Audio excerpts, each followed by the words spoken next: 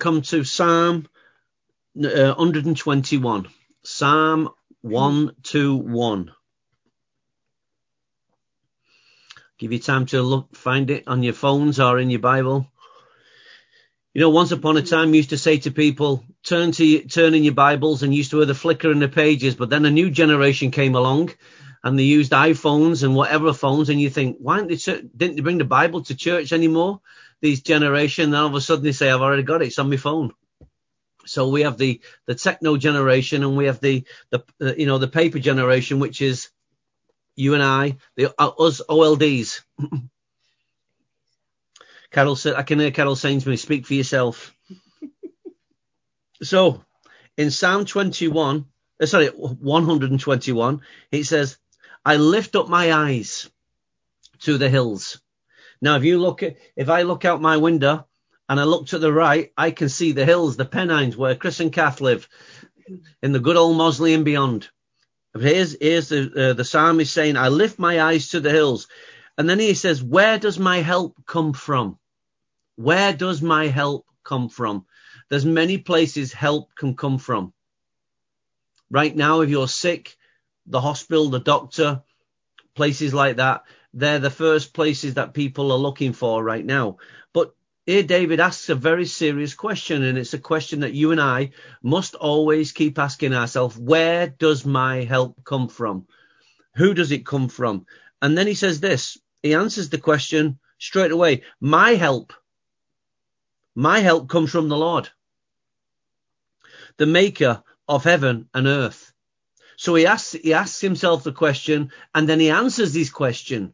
But very often, many of us don't answer that question. We just say, who's my help? Where can I get help from? But here straight away, David shows us that his help comes from above. His help is the Lord. So I lift my eyes to the hills. Where does my help come from? Immediately, my help comes from the Lord, the maker of heaven and earth. Now, in the book I'm writing at the moment called Soul Health, I'm not going to go into it today. I'll keep my powder dry. That's for you to read when it comes out. But I make a difference between a maker and a helper. There's a difference.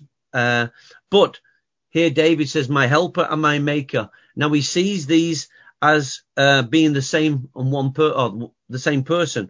But he says this, my help comes from the Lord, the maker of heaven and earth. He will not let your foot slip. He who watches over you will not slumber. He who watches over you will not slumber. Thank goodness for that the one who's watching over me does not slumber. Indeed, he who watches over Israel will neither slumber nor sleep. The Lord watches over you. The Lord is your shade and your right hand. The sun will not harm you by day, nor the moon by night. The Lord will keep you from all harm. He will watch over your life. The Lord will watch over your coming and going, both now and forevermore. This is a distinct revelation that David's got of God. And it's the same revelation that God wants you to have of him. Now we're talking today in our series of the discovery of knowing God. It's such a privilege and it's such an honor to know God and to be able to serve him. Why do I say that? Because there are many people around the world who's not been given the privilege to know him and serve him like you have and I have. But once you know him, it's keep getting to know him. That's the adventure. That's the discovery side of it. But let's read that again. I lift my eyes to the hills. Some people lift their eyes up in their head when someone says something. We've all done it. We all roll our eyes in our head in disbelief. Where does my help come from? My help comes from the Lord. My help, your help, our help comes from the Lord. Some will say it doesn't come from Boris Johnson. God is your Lord. He's not your prime minister. Your prime minister is your prime minister, but God is Lord. So in his government, in God's government, God is Lord. He's not prime minister. I know, Boris Johnson's my prime minister, and I can't say he's yours because you may not have voted for him, but he's mine. The thing is he is not God to me. He's a prime minister. But where does my help come from? Not Boris. My help comes from a guy on a white horse, not with a guy with white hair. So my help comes from the Lord, the maker of heaven and earth. That's who he is. My God is the maker of heaven and earth. That's my God. You've got to be able to describe your God. If you're going to know your God, you've got to know his attributes. You must at some point be able to tell others of his attributes. He will not let your foot slip. He who watches over you will not slumber. Indeed, he who watches over Israel. Now insert your name there and read this with me. Read this out with me. He will not let my foot slip. He who watches over me will not let my feet, will not let me slumber. Indeed, he who watches over me, Tony, he who watches over Carol, you put your own name in there. This is what you should be praying this week. This is your God. When you go to prayer, this is the God that you're worshiping and you're praying. You should be able to stand there with scripture in your hand and begin to declare the word over your own life. This is how faith comes. Faith comes by hearing, and by hearing what? The word of God. But that word that you must speak. So when you're worshiping the Lord this week and you're praying, take this word into your room. And I say, I will lift my eyes to the Lord. Where does my help come from? Very quickly. Lord, my help comes from you. My help comes from you, the maker of heaven and earth. Lord, you won't let my foot slip. You watch over me and you don't slumber. Indeed, who watches over me, Tony, will neither sleep nor slumber. The Lord watches over Tony. The Lord is my shade at my right hand. He will not harm me by day nor by night. The Lord will keep me from harm. He will watch over my life. The Lord will watch over my coming, watch over my coming and going, both now, forevermore. Now, last week when we spoke in our series of Discovering of God, we then put the next bracket was wake up and be ready. Wake up and be ready. Why is it so important? If we're going to serve God, we're going to know God, we're going to walk with God, the first thing we must be awake. We must be awake. Now, it's interesting when we look at the attribute here. The first thing we see here is God lives in a perpetual state of readiness. He never sleeps nor slumbers. So God never goes to sleep. Now, that's a physical attribute, because when you and I go to sleep, it's because we go to sleep so the body can go on charge. Just like you would put your mobile phone on charge. When you go to sleep, that's exactly what's happening to your body, physically, psychologically, emotionally. The whole unit, the power unit, is all being recharged. I often say to Carol when I'm going to bed, I say, I'm ready to power down. So as I power down, God powers. I plug myself in, get in my bed, turn over, and as I sleep, and if I have a good night's sleep, that is, I feel refreshed, recharged, ready to go. That's evidence that the body's been on charge. Some days it likes to stay on charge longer than others, certainly if it's cold outside. But God lives in a perpetual state of awareness. He never sleeps and he never slumbers. Wow. Now, if we're to know him, we must understand that God is in charge. God watches over me 24/7. That is an amazing thing for God to do that. Imagine this. As one nation, as the sun rises in one nation and people wake up, people go to their morning devotions, because many Christians have a morning devotion. And as they go to a morning devotion, God is there. As the sun comes up, God is there, ready to listen to the prayers of the saints. As the sun is going down and people are kneeling down or having a prayer before they go to bed or whatever it is, God is there. Wherever the sun's rising or the sun's setting, God, and light is on the earth or being taken away from the earth, God is there to listen to the prayers of the saints. Wherever they are, whatever time of the world, whatever time zone they live in, God is there listening to the prayers of the saints. God speaks at any time. God even speaks when you're asleep. When you're asleep, it's always good to have a pen and paper at the side of your bed. Why? Because in the middle of the night, God will drop strong thoughts into your spirit. And as you start to come out of your sleep subconsciously, you sense strong thoughts coming into your mind. And you're thinking, is that just me dreaming? I'm not quite sure. But as you write those thoughts down and then you meditate them on the day, God will begin to show you throughout that day, throughout that week, that God spoke to you before something happened. And it's the way God speaks to us. And it's just, God's just letting you know that God, though you might be asleep, God is not asleep. In fact, I think it was only the other week, John Matonga was sharing with us when he was in his induced coma, how he could hear his own spirit praying when he was in a coma. That's phenomenal. That is phenomenal to know that even there's a voice speaking when you're physically asleep, your spirit is still alive and it's praying and what it's saying is we're coming out. We're not staying here. Now, when your spirit is alive, why did John's spirit start praying? I'm not talking about the Apostle John. I'm talking about John Matonga. Why was John's spirit praying? Because his spirit was alive. Though his physical body was asleep and in a place of rest and recovery, John's spirit was alive. And that spirit being alive was connecting with heaven, and God saying, it's okay, we're getting ready to come out. We're not, even the gates of hell will not prevail against us. We're ready to come out. And it's important that there's a part of you that never sleeps nor slumbers. This is a part of being awake. Where we're going to know God. Your spirit man must be awake at all times so that when you're physically weak and sick, there is a spirit dynamic that is speaking for you from the inside.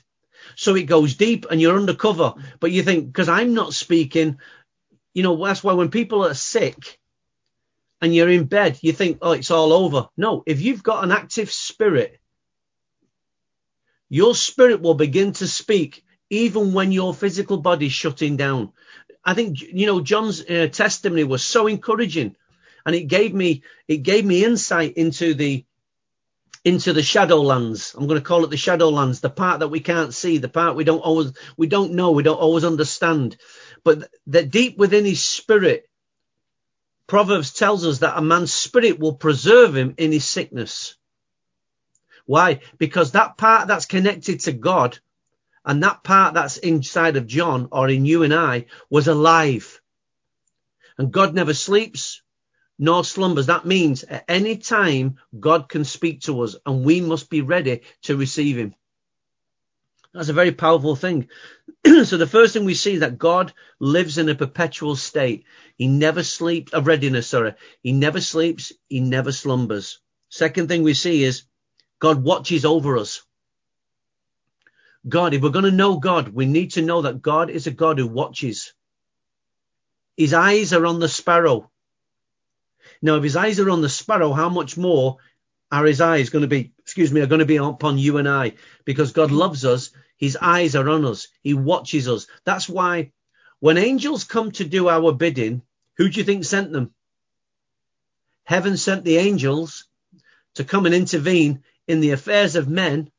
Why? Because God's always watching. God's never caught off guard. God doesn't have, watch this, God does not have any blind spots. God does not have a blind spot. God sees all things at all times, everywhere. He sees the hidden things. He sees the things deep in your heart. He sees the man who's plotting and scheming. He sees what's hidden in the darkness. Why? Because God sees. He watches. Now, if we're going to know God, we know that there's nothing we can do that God does not know about. And that's why it's important for you to confess sin, because even though God knows it's there, you've got to realize it's there and the importance of what your sin does in the sight of knowing God. God knows it's there, but that's why repentance says, I'm going to bring what's hidden in my heart out to you. So then you can reveal to me what's in your heart to me. And then I see you as a forgiving, loving Father when you forgive me. And you see me as a son or a daughter who messed up, but says, Lord, can you forgive me? Will you forgive me? So we get to know the healing, forgiving, restoring side of God by repenting. It's important that we see that God watches, and he watches over those churches. He watches over nations. In this scripture, he says he watches over Israel. Israel was his beloved. You are his beloved. I'm his beloved. God watches over his beloved church. Now, if you're a part of his church, then God watches over you. So the second thing we learn about knowing God is that God is a watcher. He's a keen observer of all things. The third thing we learn from this scripture is God just doesn't watch, but he watches over my life. It's amazing how God, if you've got two children, keeping your eye on one of them is enough. Just keeping your eye on one of them is enough. Certainly as young Nala starts crawling and she starts walking, two people watching her is not enough. Anyone who's raised any children, you turn your back on them and they're into something in an instant. When the Christmas tree comes up, if you have a Christmas tree, man, the kids see that, the tinsel, and the kids gravitate to it, and the tree's coming down. As fast as it's been put up, it's coming down with kids. You just have to have your eyes on children at all times. Kids find mischief when there was no mischief. They create it. That's the nature of a child, to be inquisitive. The nature of you is to be inquisitive. And God has to watch you. Why does he have to watch you? To save you from yourself. I don't know about you, but the older I get, the more dangerous I become. And I become dangerous because I become careless. Because I may not be as sharp, though I'm never going to tell my wife I'm not sharp. Though I may not be sharp, I may not be as alert in some areas, God has to watch over me because he has to save me from me. Because I'm capable of self-exploding by the stupid things I do. It's amazing. But you see, God watches over you and I, but God watches over those who have a healthy fear of God. I don't know about you, but I do fear God. I do have a healthy fear of God. I know who he is. I know the boundaries. I know those things now in my maturity with my walk with God. I know what upsets him. I know what breaks his heart. I know what troubles him. And I know when I am trouble, when I'm the trouble, and when I'm the one that's upset him, I know that. I know that God watches over me because he loves me. But he says, Tony, the moment you stop respecting and having a healthy fear for me, our relationship's going to be in a serious condition. You watch those who don't have a healthy fear for God and watch the things they do and hear the things they say because they don't fear God. When people talk bad about other people, it's important to have a healthy fear of God, that God's listening, God's watching, God's recording everything that I say and do. Why? Because there will be a moment in my life when I'm going to stand before him. I'm going to give an account for everything I've said. So it's important that we have a healthy fear of God, because the healthy fear of God will stop me going into territories that I should not go to. And you also should have this inner awareness that there's places I cannot go. There are conversations I can't have. There are actions I cannot take. Why? Because the fear of God in my heart stops me from taking those decisions. And if I cut myself off from the fear of God, the scripture says it's a dangerous thing. It's a fearful thing to fall in the hands of the living God. I don't want to fall in the hands of God and discover the fear of God there. I want to have a healthy fear so I can walk circumspectly before him. So the fourth thing we see in this is, he is my help and he's my maker. God is my help and he is my maker. Now, the helper and the maker are one in the same person. There's not two people there. There's not a helper and there's not a maker. The helper is a maker. As children grow up, I used to watch my mum time and time again, and I'm sure any mums, I don't know, in most homes today, I think the art of sewing and embroidery and all those kind of things, you don't see many sewing machines in young families' homes today. But that was something of my generation. My mum would make her own curtains. She'd have a go at making dresses. Not for me, that is. She'd make dresses for me. But curtains, my mum would always be sewing. She'd always be patching up kids, the kids' socks. I mean, down in the socks, for goodness sake. I mean, now you just go and buy a pair today. It's no big deal. But my mother was always there with a sewing needles and, what do you call it? The stitch and the thread, whatever you call it. The word won't come to my mind. But my mother was always needle and thread. That's it. Needle and thread. My mum was always doing something like that. Why? Because she was a maker and she was a helper. And because in those days she didn't have the money to keep going buy his clothes. So the attention was in repairing what you had. And she tried to make what was bad good. And then she said, there they are, good on you. And then you go out and you try it, you'd road test it and you'd see how long it lasts. And then back to your mother will be there again. And that seems to have gone. But now God doesn't stand up there and stitch and knit. He's not that kind of helper. But God is my helper and he's my maker. So I need to know the difference between a helper and a maker. If you're going to know God, you have to know the difference between a helper and a maker.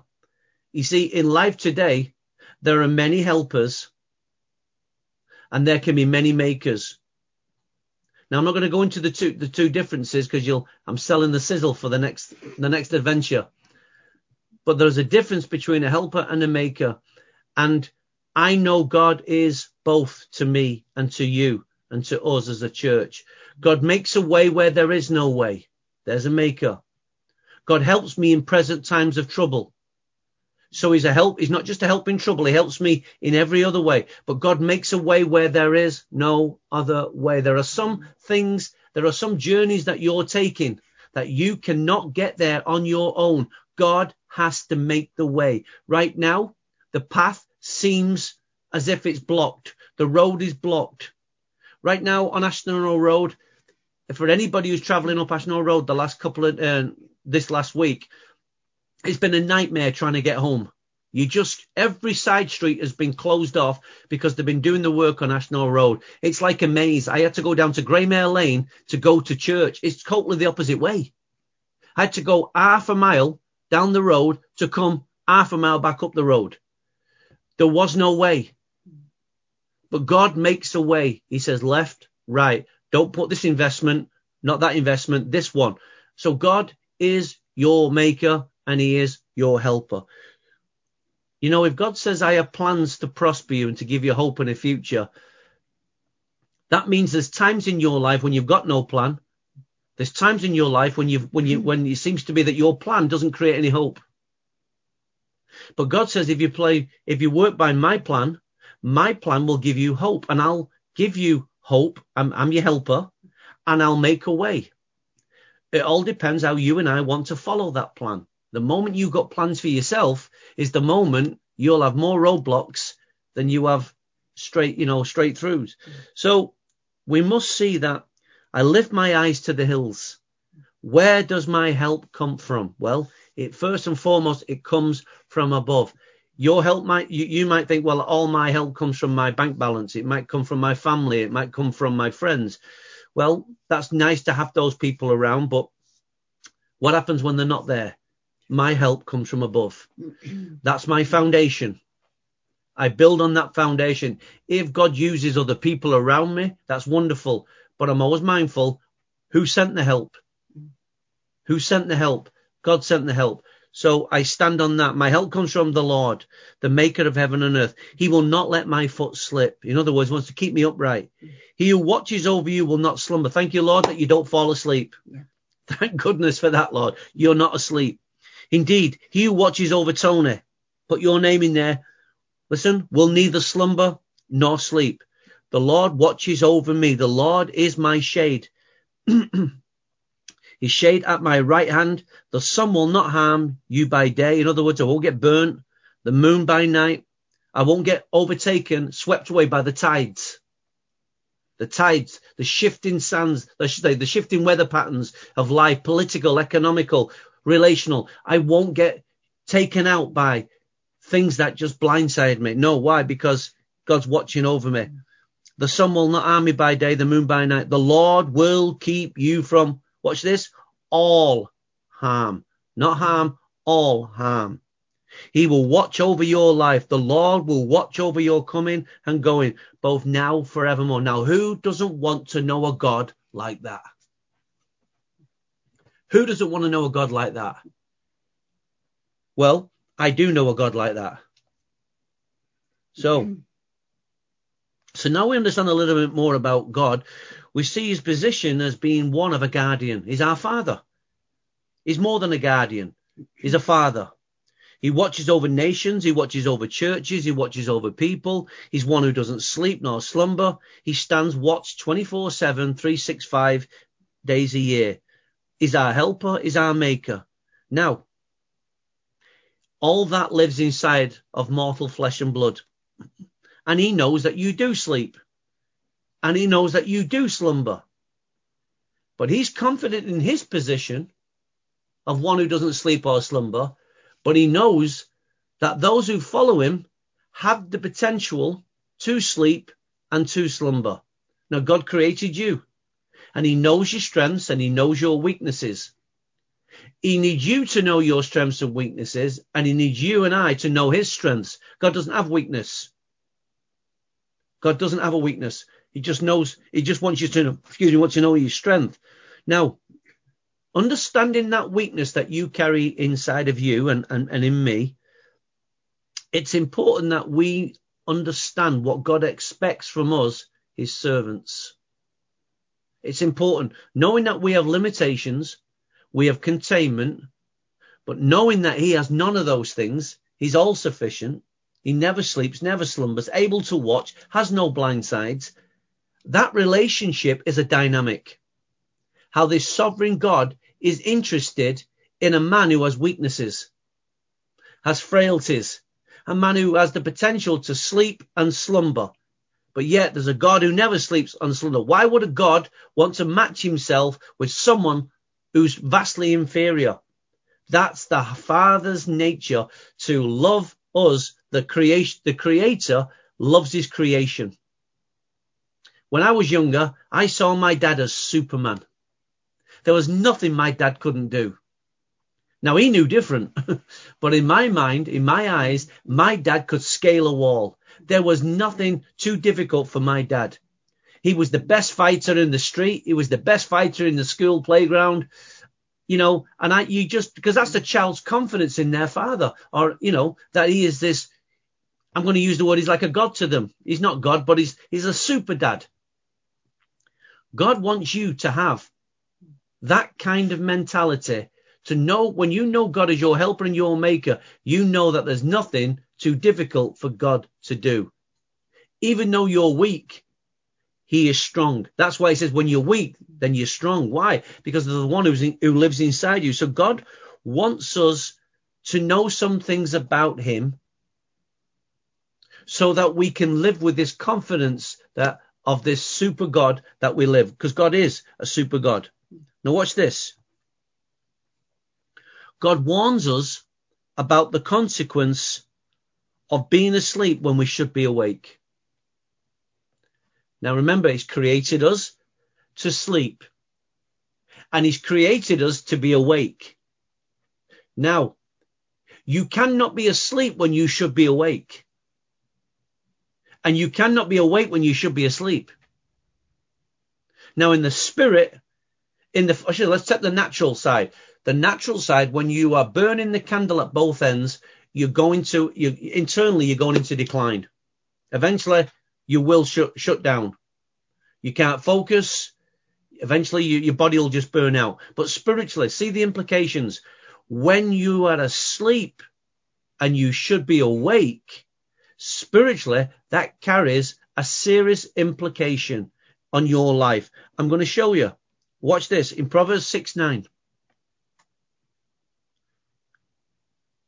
Proverbs chapter 6:9. So the heading is God warns us about the consequence of being asleep when we should be awake. God never sleeps nor slumbers. He created you to sleep, but he also created you to be awake. You must know the time. That's the physical, but in the spiritual, you must always be awake and alert.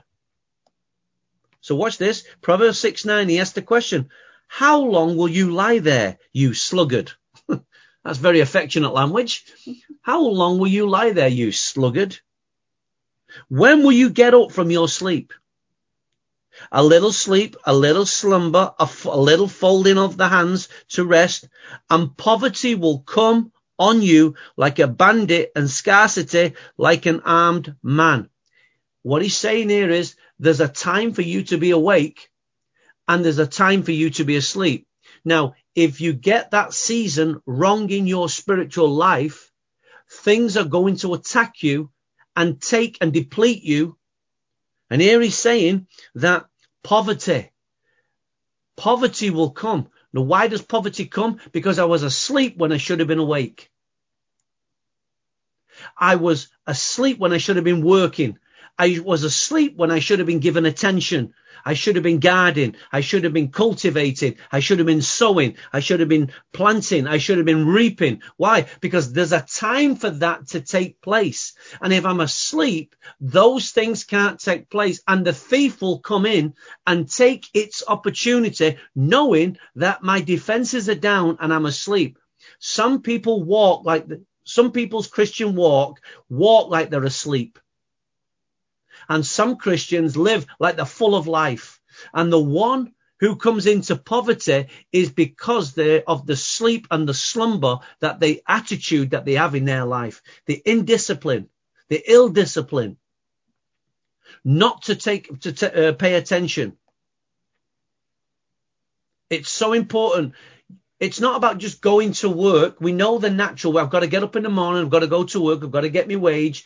But this is spiritually in every area of our life.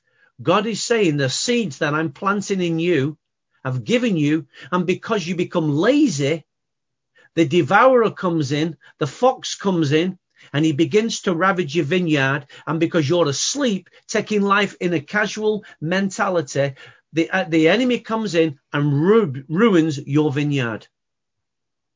When God gives you seed, you have to work with it. Whether it's physical or spiritual, you must work with everything God gives you, because there's going to be a consequence. I'm going to show you. Now, so God warns us about the consequence of being asleep without being awake. And when we should be awake. Secondly, animals hibernate. Animals hibernate because they know their time and they know their season. But you are not an animal. You are not an animal. Therefore, you must not function like one. You can't go to sleep for 4 months a year. In the kingdom, you cannot be asleep for 4 months of the year. There is no sleep in the kingdom. Stay awake. Stay awake. Because even when you physically don't feel on your game, your spirit can still be alive. As we've already seen that. Spiritual food, spiritual health and nourishment must all be used to bring fruit and production. The food that you receive has to go to work. You know, after we finish this, many of us will go and have some lunch. And the reason why we have lunch is not because we have that thing inside our stomach saying, feed me, feed me. It goes beyond that. The moment you put that food into your body, out of that food comes nourishment, and it begins to feed and go to work in all aspects of your body. It feeds so many aspects of your body. It keeps your brain awake. It hydrates. It does all kinds of things. It doesn't only take the hunger pain away. It actually brings strength and health to your body. So the food goes to work when you swallow it. When you receive this word has to go to work in you. If you don't put it to work, it just becomes you put weight on. And then it gets harder and harder to move because we just keep putting more and more and more weight on, and we can never move. And our movements are now hindered, and that's how we end up going into a slumber. It's amazing how you always want to go to sleep after you've had something to eat. Why? If you eat at the wrong times of day or you eat the wrong foods, then you'll go into a sleepy mode. And when you get to my age, you become prehistoric. You end up having a daddy naptus in the afternoon or something like that. The sleep comes on you. And the thing is, you've got to be careful that you don't eat heavily at lunchtime. Or certainly not in our culture. If you were in the French culture, they have a big meal and they have something light at the night. That's culture. But what I'm saying is food can make us go sleepy. And in church, we've got so much food, and we've got so much food living in the lives of God's people who are in a state of sleep and slumber. They do nothing with it. So Romans 13, verse 10. I read this scripture to us last week. So remember what I've just said. Animals hibernate. They know their time and season, but you're not an animal and you shouldn't function like one. You are a living, breathing human being who lives in a body, possesses a soul and a spirit, and God lives there by his nature inside of you. Everything from heaven is alive. Don't let the flesh and blood kill it. So Romans 13:1, he says, love does no harm to its neighbor. Therefore, love is the fulfillment of the law. And then he says this, now do this understanding the present time. There is a function that God expects from you.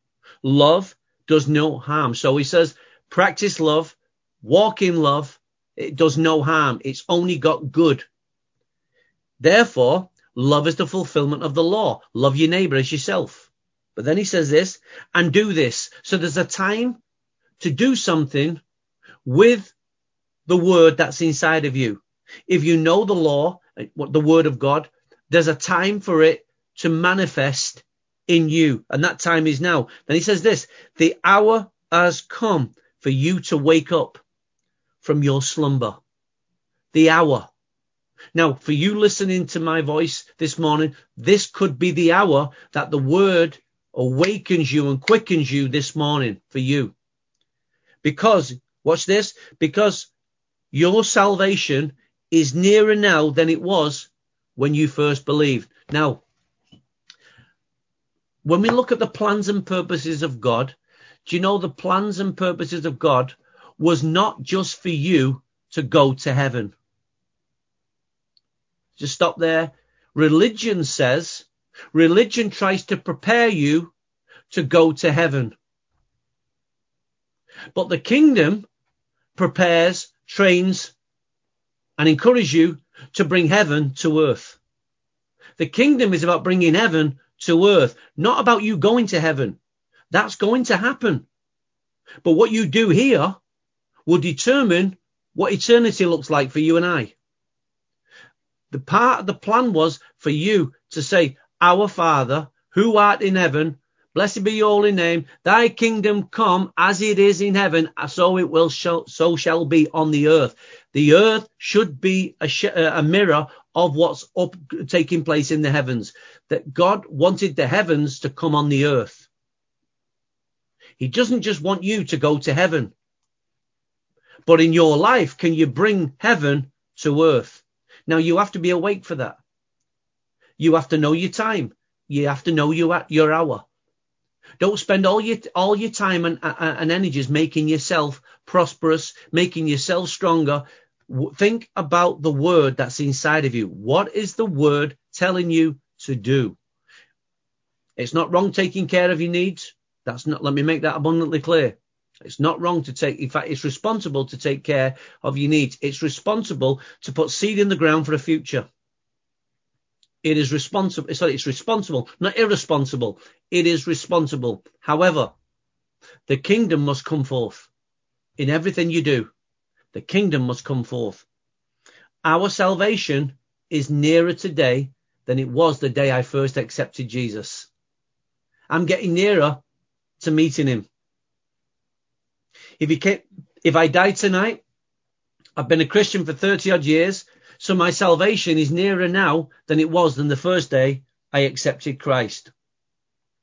So I must live knowing that I am getting closer to that day.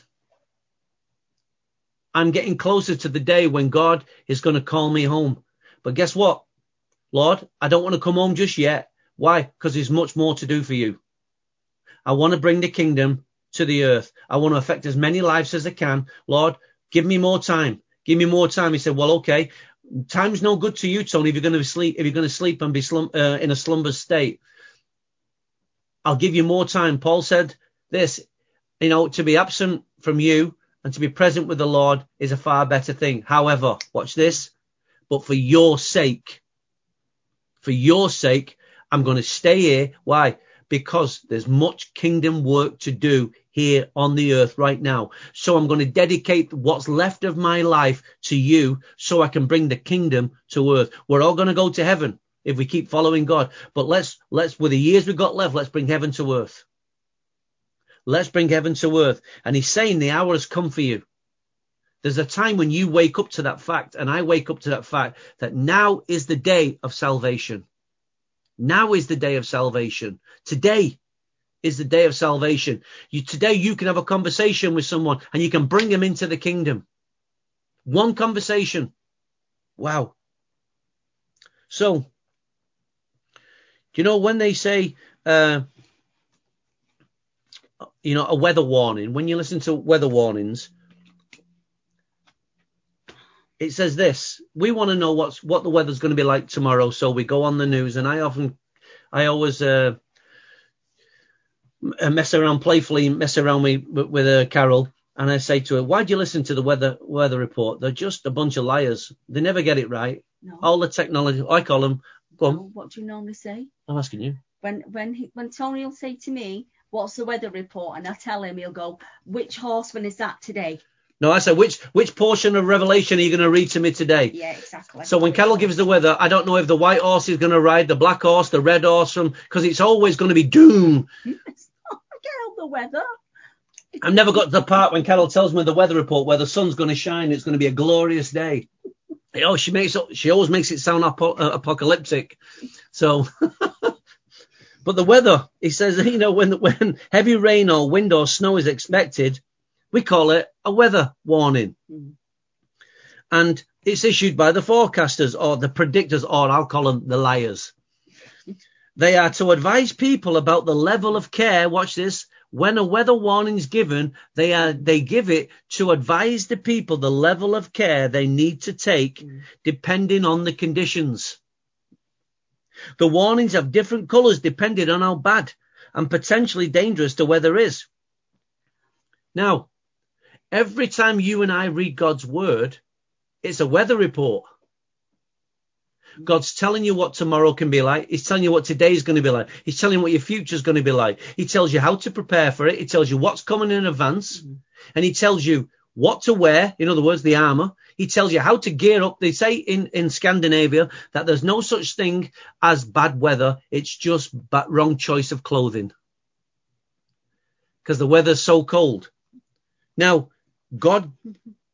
When I read in my Bible, I don't know about you, I've got red letters and I've got black letters.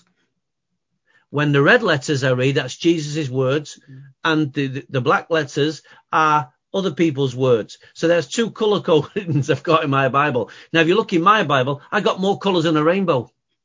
Why? Because I color my Bible in. I'm like a little child. Why? I do one color with promises, one with instruction, one with grief. I have all different colours in my Bible. Why? Because these are key codes to me. So when I look at my Bible, I know when I look at a colour, I know what I'm looking for. And I've learned to have my own weather report in scriptures. So that tells me I need a certain response to what I'm reading, and I have a certain expectation from what I'm reading. That's a good weather report. Now, whether you will read it and heed it is another thing. But you must have your own built-in weather report. I can tell you the weather report for Tony's life. There will be trouble ahead, but God is my helper and he's my maker. I do believe I have better days ahead of me, but I've got some glorious days in front of me. I'll plan for the worst and hope for the best. Why? Because I know I don't expect it to be glorious sunshine until, from now till the day I meet the Lord. I know there's going to be trouble. I know there's going to be trouble. That's fine. I'm okay with that because that's where I grow. That's what I learn to know. That's where I learn to go, and that's what I learn to sow. These are the things that I know that God expects from me, and I grow. I'm a better person for trials and tribulations. And so are you. So let me bring this thing to a close. Matthew 13:11.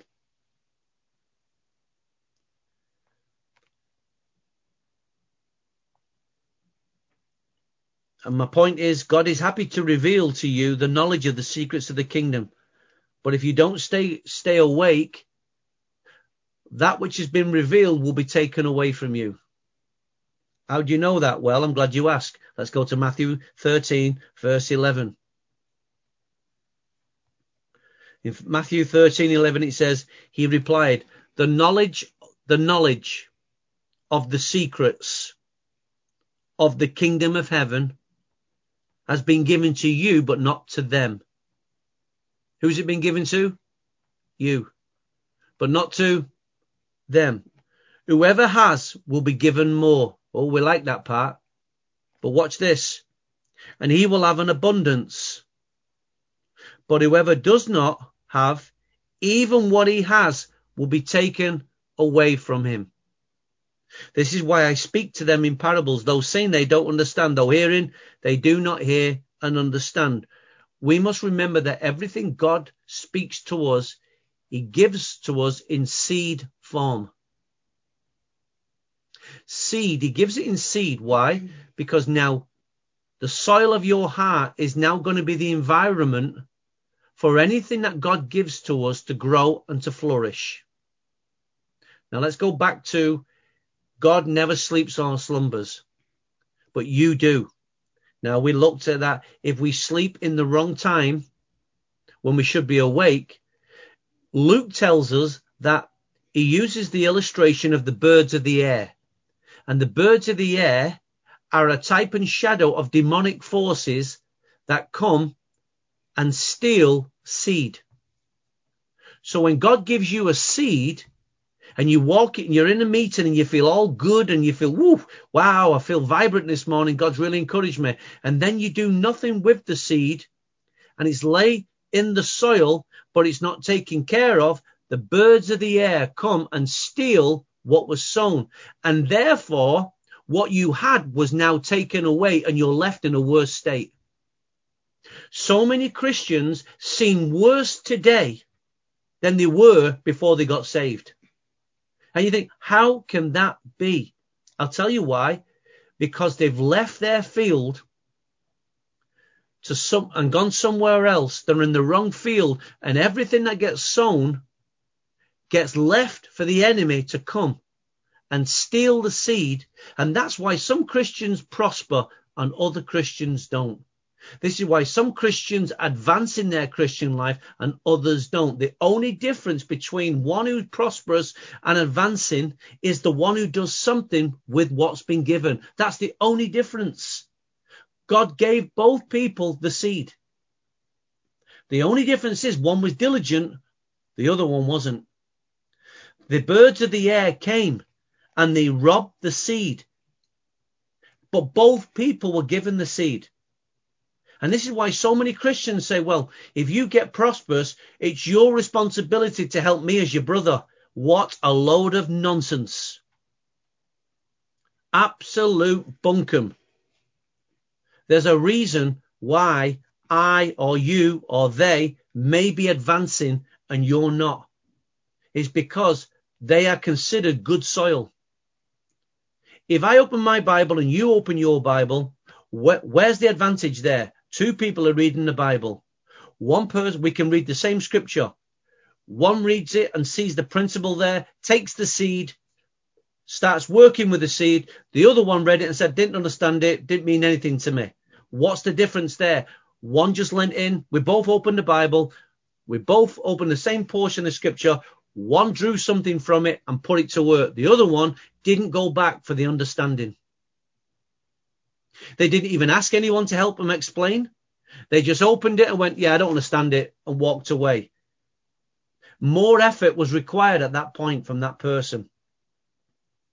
Because the other person who read from it, They don't open the scriptures every time, just like you, and get something from every portion of scripture they read. They have to apply a greater effort to draw some understanding from it, because that's what shows God that we are serious about us knowing him. I've read my scriptures 1,000 times and think, you know what? There's no point. Nothing's clicking with me today. Nothing is clicking. The heavens feel like brass. But you know what? Tomorrow I'll open the Bible and I'll say, God, you got to show me something. I need you to speak to me. Even my colors are not speaking to me. Even the red letters are not speaking to me. Nothing in this word is speaking. But then guess what? I take a step back and I say, this is not right. God, I need you to speak to me. Now I start changing me first. I start worshiping, start thinking, Lord, is my heart right? Okay, I'm going back again. Why? Because when I go back again, Lord, I need you to speak to me. So now I put a demand on God to speak. And when I say a demand, I don't say you have to speak. What I'm saying, I'm showing an urgency and a tenacity. Lord, I need to hear your voice. I'm not casual about it. I don't close my Bible and say, because he didn't speak to me today, I'm not going to be bothered with it all week. I go back again. And there's times and times when I'm reading and I just don't understand. So more effort is required. If I pick this thing up and play with it like your mother puts your food down and you play with your food, what's she say? Stop playing with the food and eat it. Well, I'm not really interested. And then she tries to bribe you with some dessert afterwards. If you don't eat your dinner, you don't get the dessert. God doesn't do that.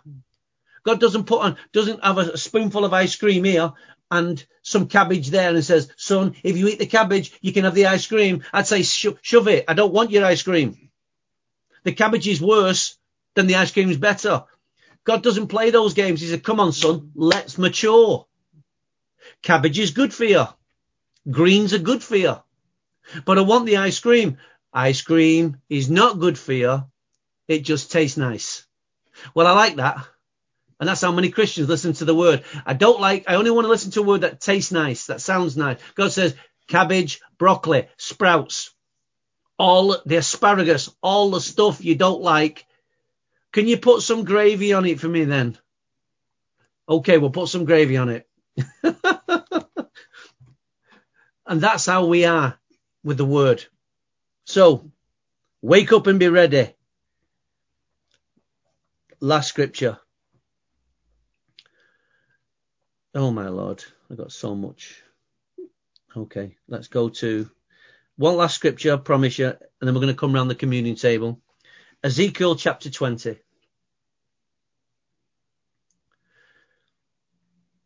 So,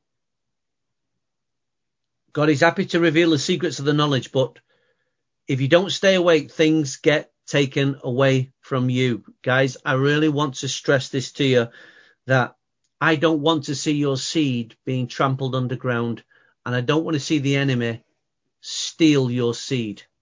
Because seed in this day, listen to me, seed in this hour, there's going to be a distinction in the body of Christ. And the distinction in this time is going to be those who carry the seed. You're going to see it clearly. There's going to be seed carriers. And there's going to be those who don't carry seed. And those who carry the seed of God will flourish through a pandemic and beyond. Why? Because only the word of God can speak and keep speaking when everything around us is saying something completely the opposite. There is a famine coming. There is a famine coming.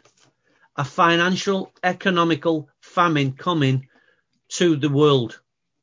COVID has not yet it has not really hit the world in ways that it's going to. The effects of COVID are going to be seen over the next coming years.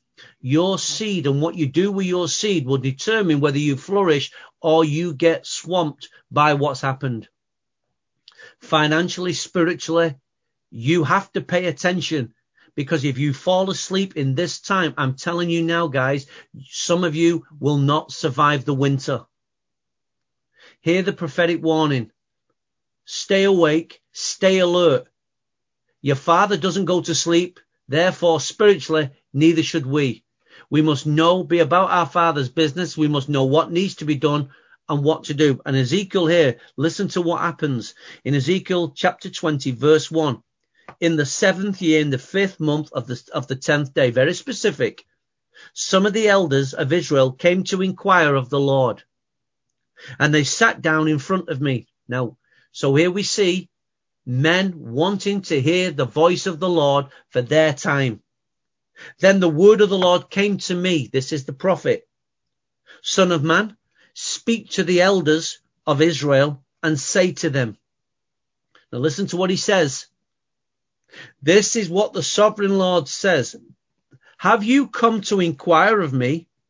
As surely as I live, I will not let you inquire of me, declares the sovereign Lord. Wow. Wow. A nation here is coming to the prophet to find out what God's word is for the nation. God's seen their behavior, seen that they've walked in a slumber and they've been asleep, seen how the forefathers walked. He takes all this into account and he says this to the prophet. Tell him, heaven's closed. Heaven's not going to speak to them. It's not going to give them the clarity. It's not going to give them the wisdom. It's not going to give them the insight. I am closing the heavens over this group of people and I refuse to speak to them. Wow. Can you imagine a prophet, God telling a prophet to say that to you and to me? We stand up in church or we sit down in church and the prophet says, I've got the word of the Lord for you. The Lord says, you're inquiring of him in this season, but he's not going to say anything to you. Now, that sounds strange, but this is what happened in this particular scenario. People are asking all kinds of questions. They want all types of answers. And yet, if they would only turn to the helper and maker, if they turn back to, where's it gone? If I lift my eyes to the hills and I ask, where does my help come from? My help comes from the Lord, the maker of heaven and earth. Why? Because he will not let my foot slip. He who watches over me will not slumber. Indeed, he who watches over Tony will neither slumber nor sleep. Now, we all want this promise, but that's true when you walk with God. When you walk with God and your state is that you don't sleep and slumber, you're awake in your season, God has something to watch and something to protect. But if you're going to be asleep, what does God have to protect? Hello? What does God have to protect? Why? No, so many people will say, the enemy attacks me, the enemy attacked me, the enemy attacked me. Half the time, rubbish. The enemy doesn't have to attack you when you're doing nothing. The enemy attacks you when you're doing something, when you're standing for something, when you're proclaiming something. The enemy comes against you. But for most Christians, the enemy's not bothered. The enemy's not touching you because if you're in a state of sleep and slumber, why does the enemy have to touch you? You're already in a perfect place for him. But if you're walking and working with God, then he comes to try and resist us. Then he tries to come and break us down. So the word in this hour is be ready. We don't ever want to be as a church to assemble and God not be able to speak to us. We don't want to bring prophetic ministries into the house. Only as that man has been waiting in his house, ready for the meeting to come to our church to speak to us, God says, I've nothing to say to them. Why? Because they're not in a state of readiness. This church is in a place of sleep and slumber. I, as a pastor, and I speak for Paul and Phil in this and our wives, we never ever want a prophet to be able to stand in our pulpit and say, God's got nothing to say to us. You know, one of the reasons why our house is a prophetic house is because we welcome the prophetic word and we've opened our hearts to the prophetic word, not just to hear it, but to step into it because they're seeds. And these seeds, then the moment the prophet speaks and he gives us a word, then we've got to go to work with the seed and put the seed to work and water it. First of all, we've got to plant it, water it, take care of it. Don't go to sleep around it. Work with the seed and the seed will work with you. There's a phrase, Work with the seed and the seed will work for you. Work with the seed and the seed will work for you. Whatever you've got from this morning's message, I trust that you will write down the points that speak to you, and immediately, you'll begin to put these things right. And you'll say, Lord, my hearing has been a bit dull. My eyes have been a bit faint. And oh God, I do not want to come to this point anymore. I want to stay awake. I don't want what's been given to me to be taken away. I don't want to feed the enemy with my seed that was given to me. Why do I need to feed the enemy with my seed? God gave it to me, so I need to put it to work. So I'm going to ask you now to get your bread and wine, but before we do that, Dave, I'm going to ask you to play that video, if you will. Which one do you want? You just choose, Dave, whatever. Okay. Both of them are good. We'll only play one, though. And I want you, just before David plays this, to turn in your Bibles to 1 Corinthians chapter 11, as we take communion in a minute. And I want you to zoom in on this, this phrase here. In 1 Corinthians chapter 11, verse 23. And we'll say this again in a minute, but I just want to bring this to your attention as we're playing this video. I want you to reflect on this portion of scripture. For I received from the Lord what I passed on to you. I've just done that this morning. What I received from the Lord, I've passed on to you. The Lord Jesus, on the night he was betrayed, took the bread, and when he gave thanks, he broke it.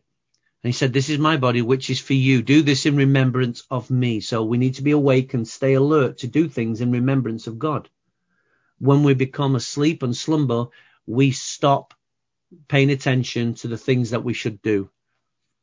In the same way, after supper, he took the cup, saying, this is the cup, the new covenant, my blood. This, whatever you drink it, do it in remembrance of me. For whenever you eat the bread and drink the cup, you proclaim the Lord's death until he comes. Therefore, whoever eats the bread and drinks the cup of the Lord in an unworthy manner will be guilty of sinning against the body and the blood of the Lord. Now, this is where we've got to pay attention. We do not want to take communion in an unworthy manner. We must pay attention. Stay awake. Be awake in our time. And a man ought to examine himself. Well, when you're in a state of slumber, you don't examine yourself. You need to examine yourself before he eats the bread and drinks of the cup. For anyone who drinks without recognizing the body of the Lord eats and drinks judgment upon himself. This is a serious issue. This is why, watch this now, this is the reason now, the consequence of not doing this. This is what he says. This is why many of you are weak and sick. This is why. Can you imagine? Because they've not paid attention in the right areas of their life. Now their bodies begin to feel sick. So because they've ignored a spiritual principle, they now begin to feel the weight in the physical realm of their body. Watch. This is why many among you are weak and sick. So weak and sick is two states. And then it says, and a number of you have fallen asleep. And do you know what that word means? They died. They died. All because they took the cup in the wrong manner. When they should have been serious, they were flippant and casual, dismissive. They were in a state of sleep and slumber. And people think, oh, it's just taking communion. No. This is a spiritual principle that is alive. When you do this, remember me. There's the focus point. Christ. Remember what I did for you. Remember what it's done for you. And remember what it's doing inside of you. And he's telling us to be very, very, very, very careful about the attitude of our heart of the way we take this communion. We must do it sober-minded. Why? Because the consequences is many of you then become weak and sick. and fall asleep. Fall asleep is not going to sleep. It means died. So many have gone home too early because of the way that they've allowed the condition of their heart to be around the things of God.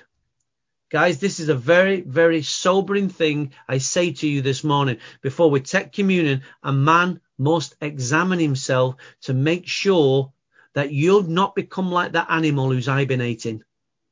God is trying to feed you and nourish you in a time when you should be awake. And if you're asleep, you'll dismiss everything that God's doing and wants to do around you. So understanding that, I want you to have a moment of reflection as we watch this, or as we listen to this video. I want you to concentrate and say, Lord, if I'm weak and I'm sick in my body right now, I'm saying it could be, it possibly, just think about it. It may not be the result of why you're feeling sick, but I'm asking you to examine yourself. Is my weakness, my sickness, a reflection of a spiritual state, not just a physical condition?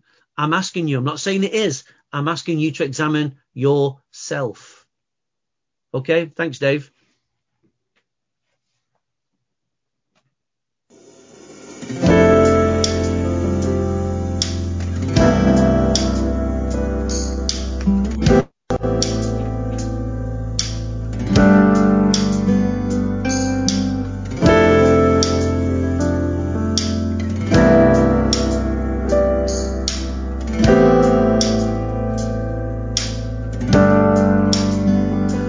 Father saw in the days of old, would you do it again? Do it again. All the stories told, all the miracles, would you do it again? Do it again.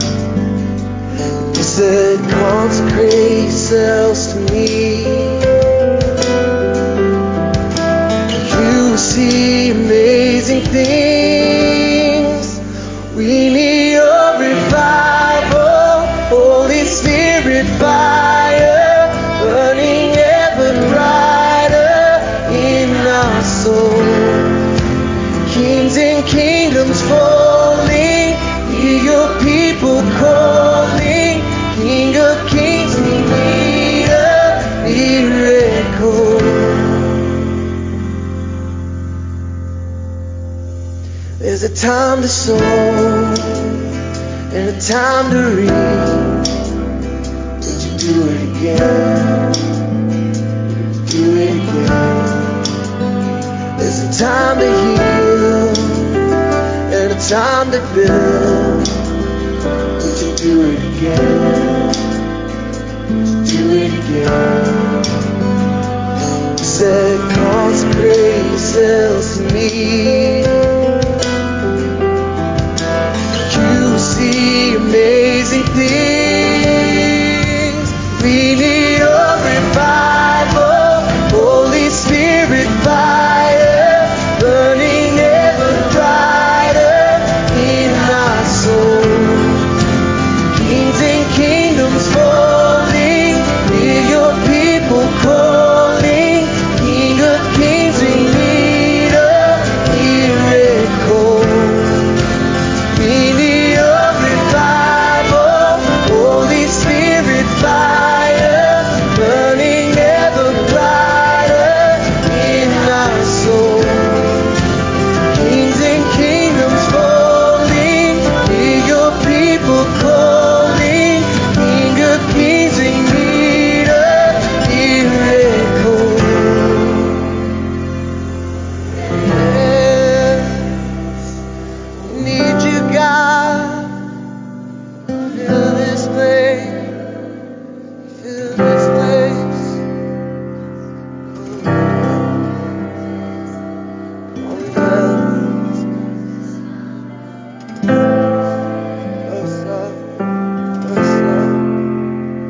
The King is among us, His glory surrounds us, His fire is falling as we sing. And the Savior is for us, and His love is victorious. Revival is rising in His name, and the King is among us, and His glory surrounds us, and His fire is falling as we sing, and the Savior is for us, and His love is victorious, and revival is rising in His name. And the King is among us, and His glory surrounds us, and His fire is falling as we sing.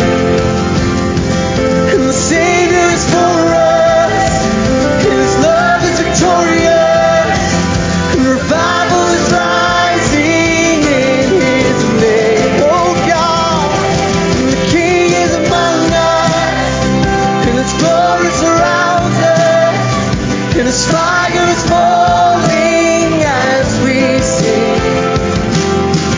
And the Savior is for us, and His love is victorious, and revival is rising in His name.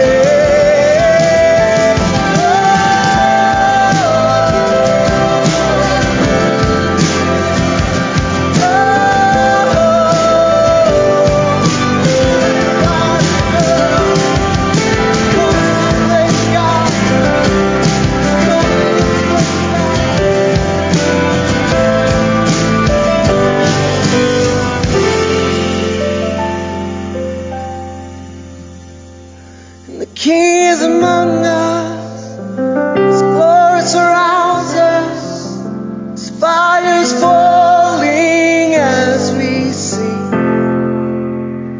The Savior is for us, and His love is victorious, and revival is rising in His name. Yes.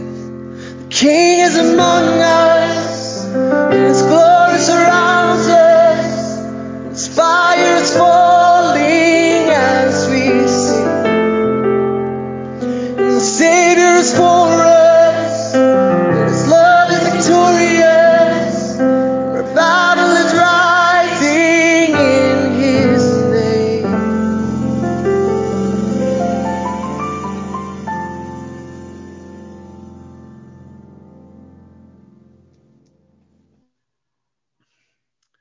For I received from the Lord what I passed on to you. The Lord Jesus, on the night He was betrayed, took bread, and when He had given thanks, He broke it, and said, "This is my body, which is for you. Do this in remembrance of me." Let's take the bread. And let's thank Him that He did this for me. Let us all give thanks for what He's done. He said He did this for me. This is my body, which is for you. Do this in remembrance of me. Well, Lord, I remember you this morning. I remember you, Lord. I remember what you did for me. I remember what you did for me, and now it's affecting me, and how it's transforming me, and how it's working its way in me, oh God. Salvation is working. Lord, I thank you for salvation. And I pray, oh God, for salvation's power to continue to work in me. As I take this bread, Father, I celebrate the power of God is now alive within me. Thank you, Father. Thank you for your Son.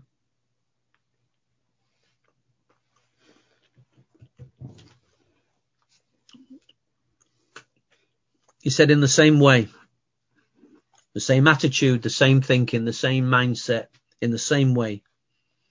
After supper, He took the cup, saying, "This is the cup of the new covenant in my blood.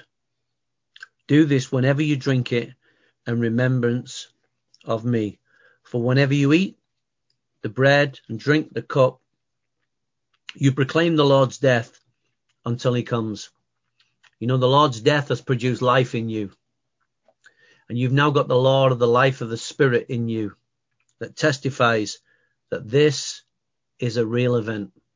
This took place, and that death and that resurrection is now working in you. Amen. So let's take the wine. The cup is the new covenant in my blood. Thank you for the covenant, oh God. The covenant carries promises. It carries principles. It carries protocols. It carries so much that you and I still need to discover. And that's why we need to embark on the journey of the discovery of knowing God. And we need to be awake first in order to understand this. So this morning we take the cup, Lord, and the covenant this morning of which we're a part of. And we thank you, Father, for your Son, for giving us your Son, for making the sacrifice, the shedding of his own blood for our sins. Thank you, Lord.